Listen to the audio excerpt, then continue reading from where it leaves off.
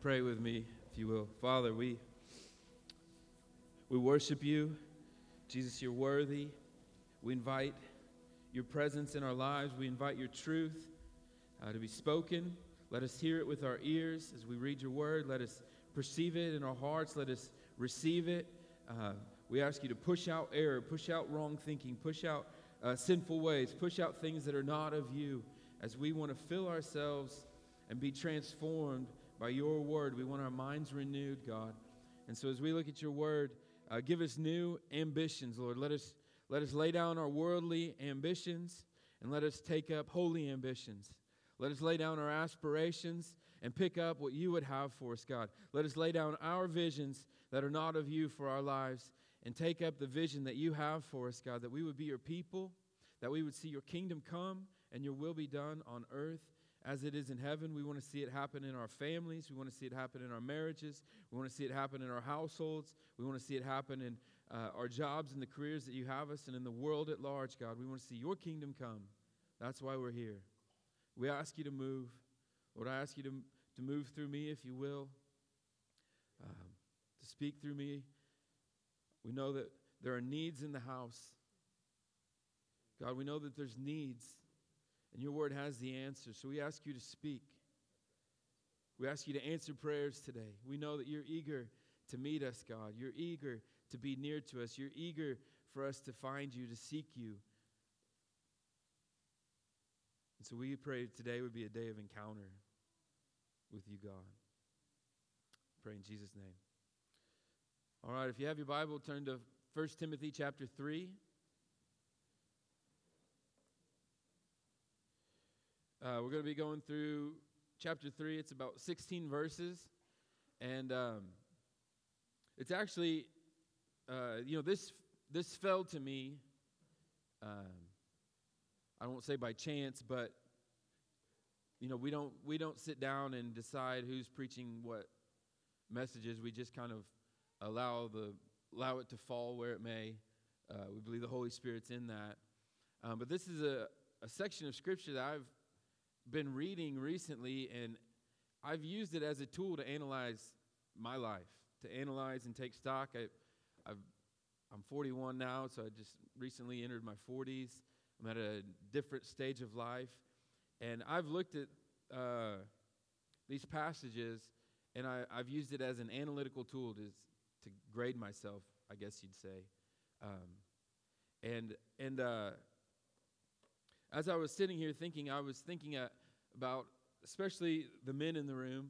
We have a lot of, young families. We have young fathers. We have young husbands. There's young men here today. There's men that are a little bit older than young. There's men at different stages in your life. And it seems like, Scripture tells us that there's many, many troubles in the world. But if you are surrounded by troubles, I think the Lord would have you to step into that role, to step into that situation with Him to face those troubles. And if you're at a place in your life where you're coasting and everything's kind of going easy and it's not too challenging, I think He's calling you to step up or to step out into something new. And so we're going to look at really the qualifications for overseers, for deacons. We're going to look at Paul. He's writing to Timothy. Timothy's Paul's disciple. He's left him in Ephesus. He's got problems to deal with, and he's instructing him on how to establish a good work and to see it maintained, to see it established and firm so that it continues. And I'm going to pull my notes out here. And so as we read this, it begins, verse 3 says, here's a trustworthy saying. Whoever aspires to be an overseer desires a noble task or a noble work. Okay, so working backwards, I think it's a good thing to desire a noble task or a noble work. That's one thing I wish God would put into your heart today. I think there are some people who desire to avoid work, who desire to avoid tasks, who desire to avoid challenges. And I think that if you examine that thought, you'll find at the root of it something that's unrighteous or not of the Lord. Maybe it's fear. Maybe it's unbelief. Maybe it's self-centeredness.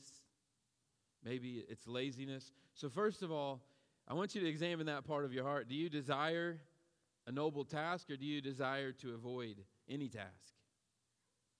Are you living a life of escapism?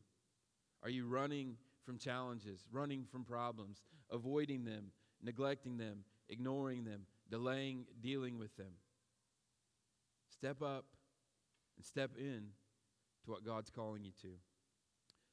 So Paul's saying, this is a trustworthy saying, whoever aspires to be an overseer desires a noble task.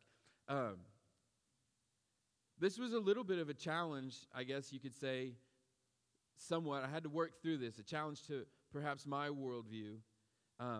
He says, whoever aspires to be an overseer, or some translations say bishop, whoever aspires to leadership. I am naturally, I think, skeptical of people who aspire to achieve positions.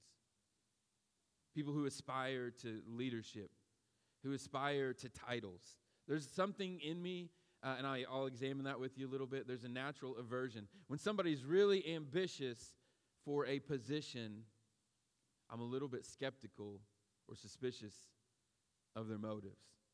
Is that in any of you guys? There's a, I guess you could call it a syndrome. There's a thought process. They call it the tall poppy syndrome. I think it's something from Australia, New Zealand. I actually heard Abigail reference this last week. The tall poppy syndrome is it's something that I guess is well known in Australia and New Zealand. If somebody stands up too tall, you don't want to stand up too tall. That person is like a target for being cut down. Like when somebody tries to raise up too tall, they're a little bit too ambitious, a little bit too trying to stand out above the crowd. I guess the thought is they need to be cut down to size a little bit. And maybe that's a little bit of what's going on. For whatever reason, I'm suspicious of those who desire to lead or who desperately want a position or a title or desperately want authority or power. I'm a little bit skeptical. There's actually an archetype, being an English teacher, there's an archetype in literature of the reluctant hero or the reluctant leader. And we see this in our movies. We see this in our literature. I'm kind of a fan of the Lord of the Rings books. You know, most of the good protagonists in that book, Frodo, he's a reluctant hero. He's a reluctant leader. Aragorn, you know, there's two brothers in there, Faramir and Boromir. I don't want to go too deep if you don't know it. One of them's ambitious for leadership, desperate to take roles, wants to be the leader, and he's a fallen hero at the end, although there's a little bit of redemption. And his other brother's reluctant to lead, but he's kind of the one that really is a more noble character, you know. If you look at movies like Gladiator, Robin Hood, Braveheart, you have reluctant leaders, men who are kind of forced into a situation. They don't really want to get involved. They kind of want to settle down to farm and a quiet life. They're reluctant leaders, and we kind of look up to these people, I think. But I know, and I've said it to you guys often enough, when the Bible says something is good, you better adjust your thinking to believe that it's good. Whoever aspires to be an overseer desires a noble task. We have it in history. You know, we revere George Washington because he was kind of a reluctant leader, and then he gave up. He didn't really care that much for the role of president. He could have really been made a king, you know, and he's kind of he's a legendary leader in our own history. In Roman history, there's Cincinnatus, if you don't know that. He was a guy who stepped up into a leadership position. The city was under siege, and he led them to victory, to a safe place in only 16 days, and he retired to his farm when he could have claimed power. We hold these people up. Even in the Bible, we have reluctant leaders like Gideon, Moses, I was thinking about David. We really revere David. He wasn't desperate for a leadership role. He wasn't consumed with ambition, but he stepped into a role at the right time when he saw something needed to be done. Think about Goliath. He goes into camp. Goliath's been out there taunting, mocking, blaspheming God for days and days and days, and no one steps into that position. And David sees a need, and he steps into that role. It wasn't that he was desperate for fame. It wasn't that he was desperate for power, but he saw a need and stepped into it. Having read the scriptures, we see Jesus warning us actually about people who love positions and titles. He said in this, woe to the Pharisees, woe to you Pharisees. And he gave a list of their description. He said they love the place of honor. They love the best seats. They love to be greeted in the marketplace. They love being called rabbi. They desire titles, positions, recognition, fame. And Jesus warns us against those things. So when Paul's saying, whoever aspires to be an overseer desires a noble task, he's not saying you should be power hungry, greedy for a title, ambitious, to climb the hierarchy and sit at the top of the ladder. Jesus gives us an example himself. He said, remember when the disciples' mother asked if they could sit at the right and left hand in the kingdom? They were desperate for a place, a seat, a title, a position. And Jesus told them that, he said, the rulers of the Gentiles lord it over them, and their great ones exercise authority over them. It shall not be so among you. But whoever would be great among you must be your servant, and whoever would be first among you must be your slave, even as the Son of Man came not to be served, but to serve, and gave his life, and to give his life as a ransom for many. Jesus gives us the example and really the perfect picture of servant leadership when he took the towel and he washed his disciples' feet. He showed us the way that a leader is to be. To be a leader is to be a servant in the kingdom of God.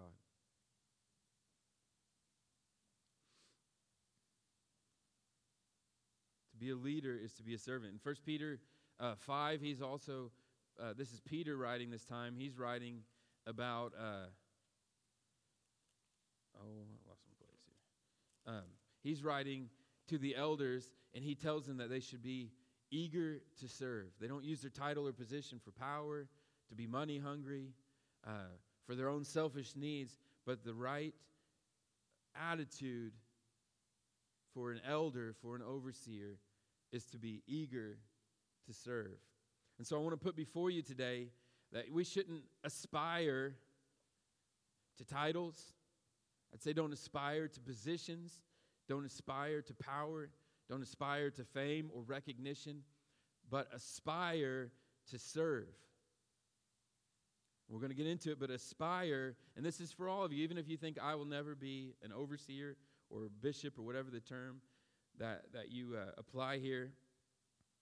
You should aspire to be qualified in character and capacity to care for the church and to care for others.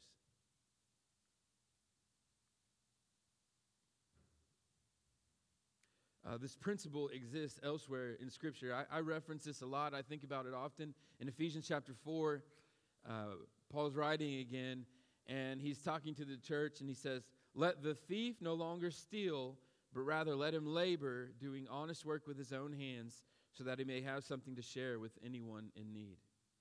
When a person enters into the church, right, or a sinner comes in, when somebody comes into the church, He's referencing thieves here, but if I could apply it, maybe we don't steal, money and we don't rob banks, but a thief is someone in essence who is a consumer, like an unrighteous consumer. Would you agree with that?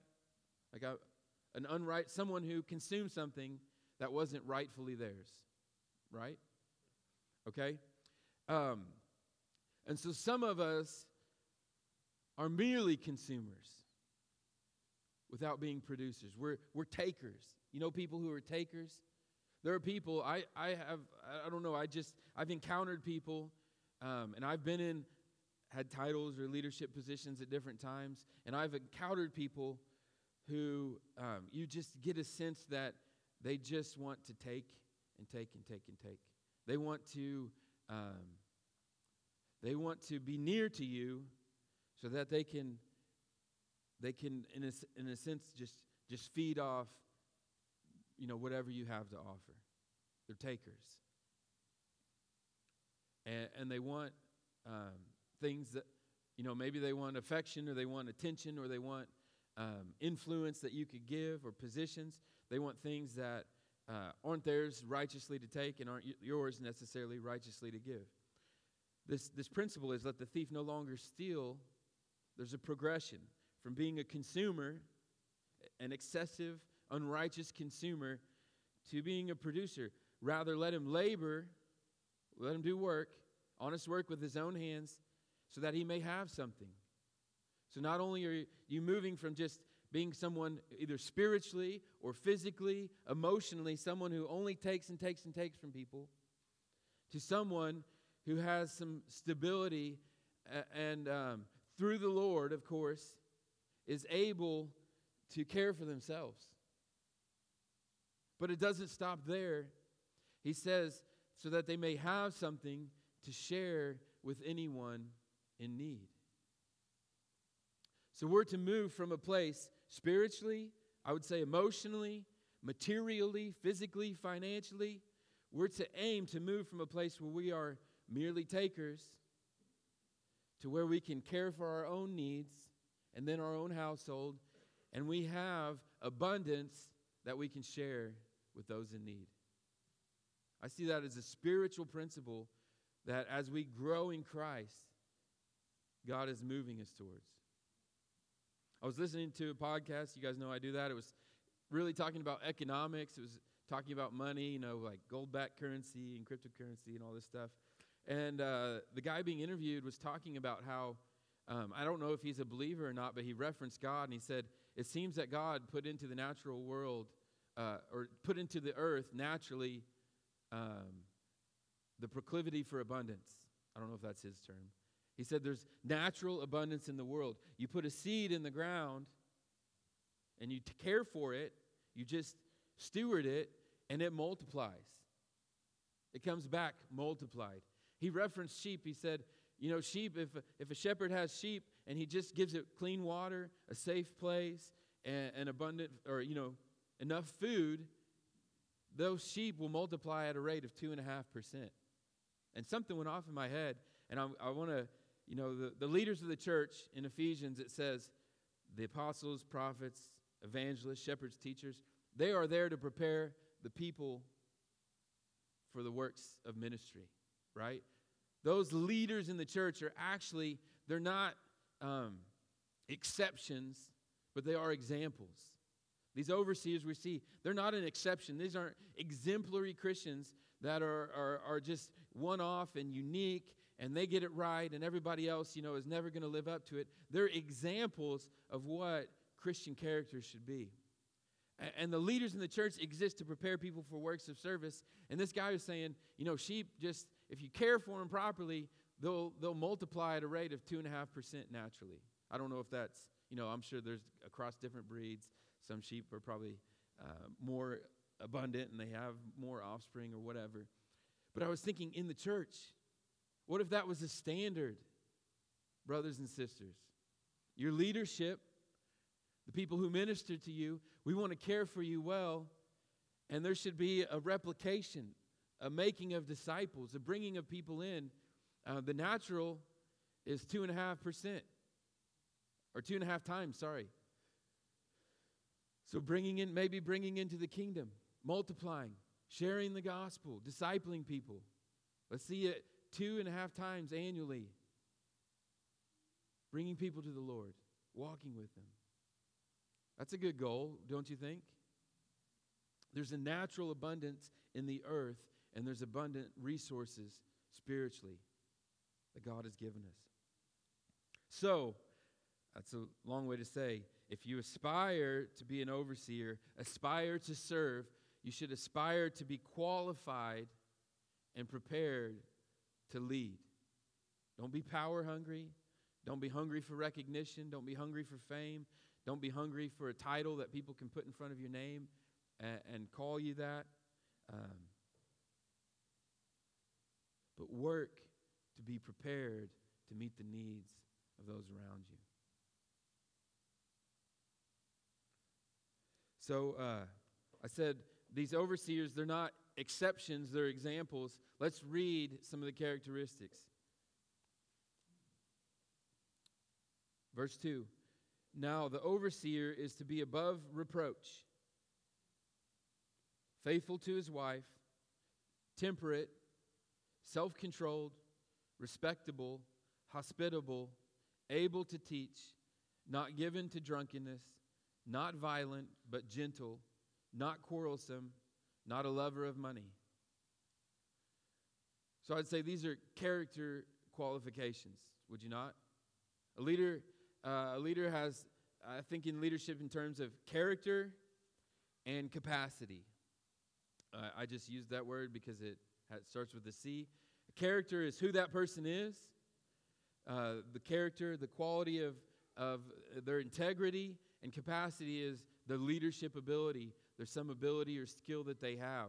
And someone who we tend to see, if someone has high capacity, we want to fast track them into a leadership position. If they have a charisma, if they're able to teach, if they can talk in front of a crowd, if they have some skills, if they're good with people, if they're charming, they have some capacity, we think of them naturally as qualified or potential leaders. But if they don't have the character, they are dangerous people. People who have a charisma without character, people who have the ability to win people over, to make people like them, to draw a crowd, when they don't have character, you put people in danger of manipulation, of abuse, spiritual abuse, or other types of abuse. You put people in danger when all you see is this person good in front of people? You see the capacity without the character. And Paul starts with character. He says, above reproach. Now, it doesn't mean perfect, because we know. But there is a consistency, a consistent quality to their character that they stand out as being above reproach. There's not a long list of complaints and people that are behind them who are angry and disgruntled and disaffected and burnt out because they've had encounters with them, dealings with them that were unsavory. They're above reproach. An overseer is faithful to his wife, temperate, self-controlled, respectable, hospitable. That's a big one, hospitable. Opening your life, opening your home, allowing people access to your time and your attention, able to teach, not given to drunkenness, not violent but gentle, not quarrelsome, not a lover of money. Verse 4, he must manage his own family well and see that his children obey him, and he must do so in a manner worthy of full respect. This is the one that kind of gets me, when I'm analyzing my life, I'm like, geez, I don't know, some days I think I'm really failing, are my kids respecting me? Are my kids obeying me? Am I managing my family well? I don't know, it kind of remains to be seen. And it says he must do so in a manner worthy of full respect. Because there's times I'm tempted when my kids aren't obeying me to demand their obedience or to ensure their obedience, and then it's that part in a manner that's worthy of full respect. Well, I have some strategies that aren't respectable. I'm tempted to employ some strategies when my kids don't obey that aren't respectful. And Paul's attentive to this. He said, bring your children up in the Lord, but don't provoke them to anger. My daughters remind me of that sometimes. I was like, well, you're just You get mad easy. It's not like I'm provoking. You just get mad easy. This is a tricky situation. I love that he says this, because he says, if anyone doesn't know how to manage his own family, how can he take care of God's church? You don't have to look very far in our society to see people that are suffering. You see households that are suffering, women that are suffering, children that are suffering from a man who doesn't meet these qualifications, right? Not given to drunkenness. If you see, you go to a household where the man is given to drunkenness, and you'll find pain, you'll find difficulty, you'll find suffering. You go to a household where he's quarrelsome, where he's violent, where he doesn't have self-control, where he's not vigilant and diligent and temperate or faithful to his wife, and you'll find brokenness. Our world is hurting. Our world is hurting, and to a large degree, it's due to a lack of male leadership. Households are hurting. Children are hurting. Families are hurting. It's not all laid at the feet. If you have a household in turmoil, it's not a guarantee that it's just because it's all the man's fault. I'm not saying that. Men, I'm not laying condemnation on you. There's no condemnation. There's now no condemnation for those that are in Christ Jesus. But I am challenging you to step up, to aspire to be qualified to lead. And it begins in your household.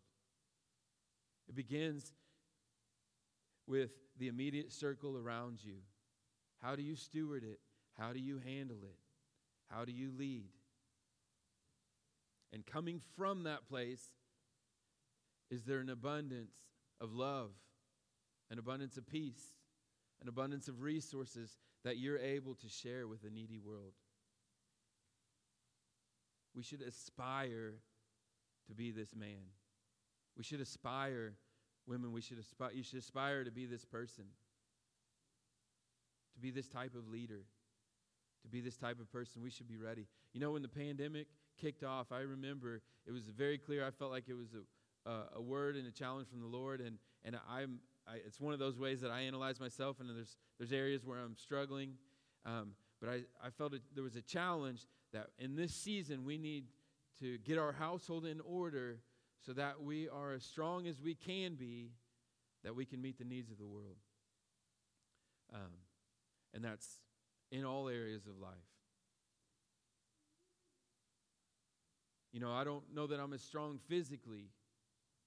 I don't know that I'm stewarding my physical health as well as I ought to.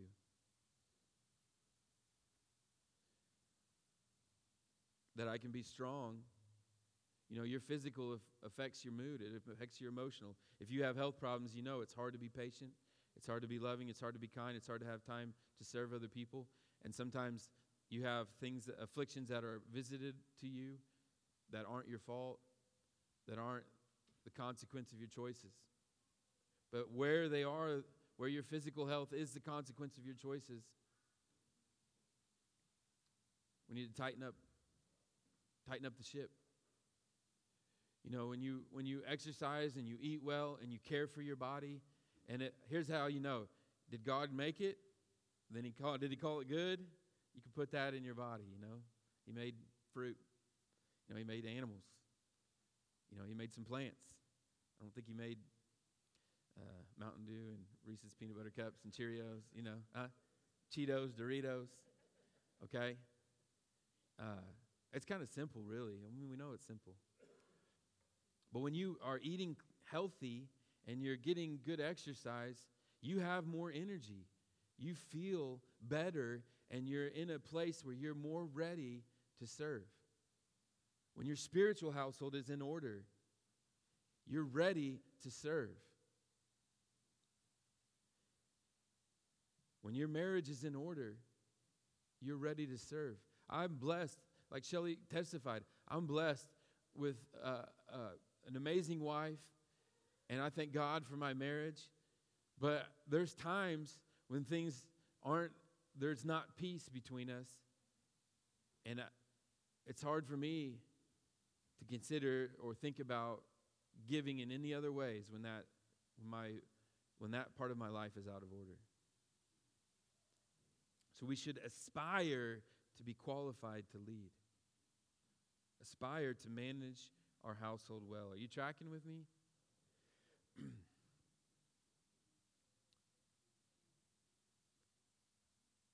He must not be a recent convert, or he may become conceited and fall under the same judgment as the devil.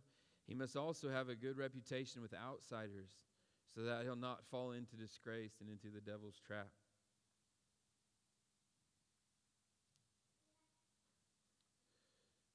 In the same way, deacons are to be worthy of respect. So these are, overseers and deacons are two titles of leadership that Paul is establishing in the church.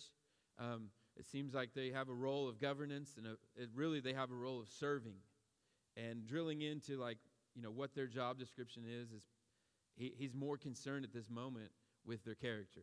Who can serve in these positions? Who's qualified to do this? He's not really giving us a what they do, although he said lift up, he wants us to pray, lifting up holy hands.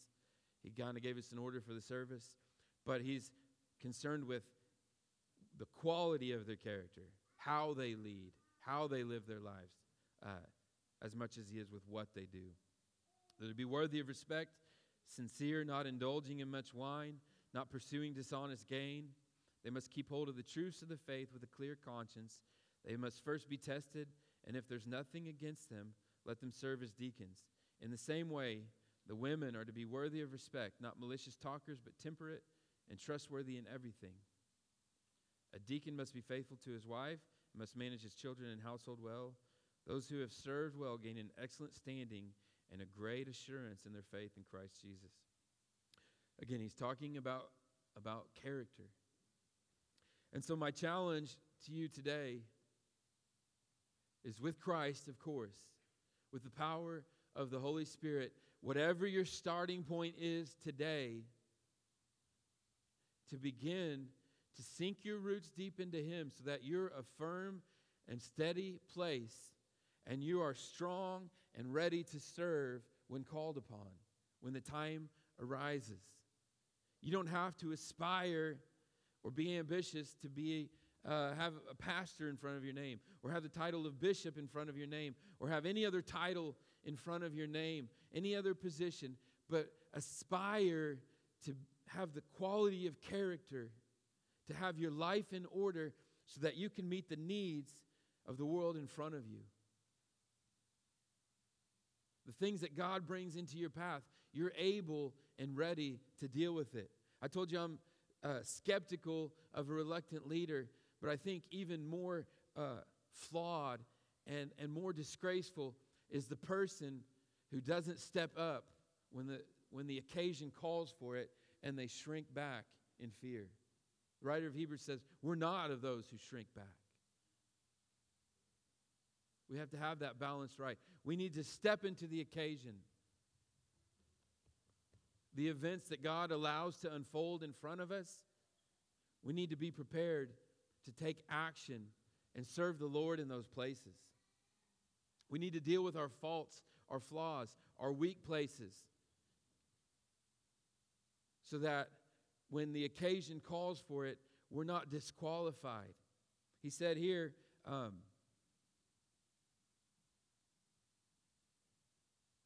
that we need to be prepared so that we won't fall into disgrace and into the devil's trap when we do step up to lead. We need to prepare our household. So I especially my heart speaks to the young fathers. I don't want to just, alienate a bunch of my audience, to the young men. But there's so many distractions today. There's so many distractions. Sunday mornings, my phone gives me alert to tell me what my screen time was. I get my screen time report. There's a generation just below me, just a couple years below me, that I don't understand. I don't want to call anybody out or embarrass anybody, but they're obsessed with gaming, with video games. There's these guys I talk to, and I don't want to shame them and embarrass them, but they come to work or I encounter them and they want to relay or relive how their video games went the night before. I want to propose to you that is a distraction, and it's leading you away from your calling. God's calling you to an adventure better than a video game. He's calling you to an adventure better than your sports teams and the leagues that you follow, better than watching IU basketball. He's calling you to an adventure. There are problems that need solved. There are leadership crises that have vacuums that need people to step in it, and your household desperately needs you to lead. And this is a good place to evaluate yourself. This is something to aim at. This is a target to aim at. It's not a one-time evaluation. It's not a pass or fail. This is something to aspire to and work towards, whatever your season of life. Move from being a consumer to being a producer, to being someone who shares with generosity the abundance that the Lord brings to your life. Does that make sense? It ends here, and I should have hit on this more perhaps because it kind of gives us the title of our whole series. In verse 14, he says, Paul says, although I hope to come to you soon, I'm writing you these instructions so that if I'm delayed, you'll know how people ought to conduct themselves in God's household, which is the church of the living God, the pillar and foundation of the truth. This is why the character of the leadership matters, because the church is the pillar and foundation of truth. Beyond all question, the mystery from which true godliness springs is great. And Paul ends with basically song lyrics. These are, I believe, lyrics to maybe an early hymn of the early church. In verse 16, my version says, New International Version says, beyond all question. Others say without controversy. There's truths that are essential, that matter. He says, he appeared in the flesh. That's the incarnation. Christ came. He appeared in the flesh. He was vindicated by the Spirit. He was seen by angels, was preached among the nations, was believed on in the world, and was taken up in glory. These are non-controversial truths, you know. Some leaders want to kind of focus on the controversial aspects, the parts of, you know, their doctrine or their denomination that set them apart, that maybe are controversial, that aren't universally agreed on. But leadership should bring us to the foundation and pillar. They should continually point us to the message of the incarnation of Christ, that God so loved the world that he gave his only Son, that whoever believes in him will not perish, but have everlasting life. These are the foundational truths.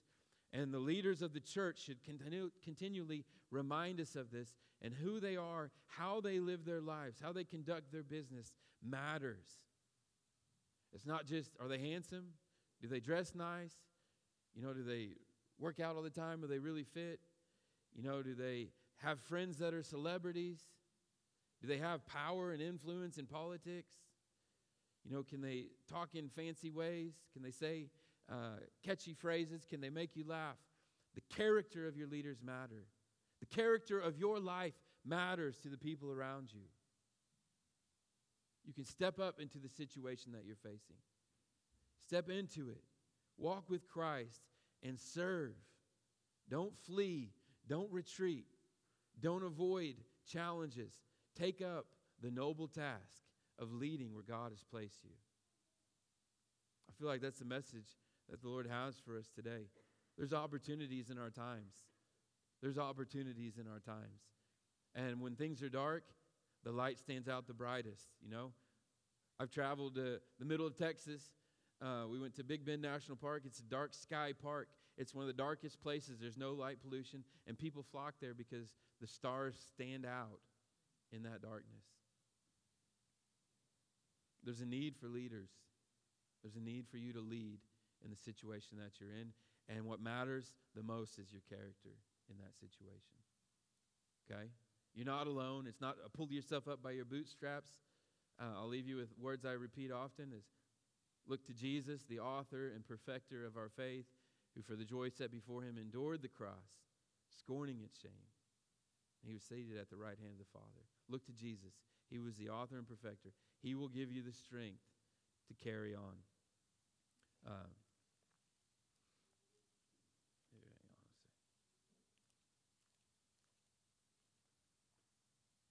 So I hope this is a challenging word, but encouraging word.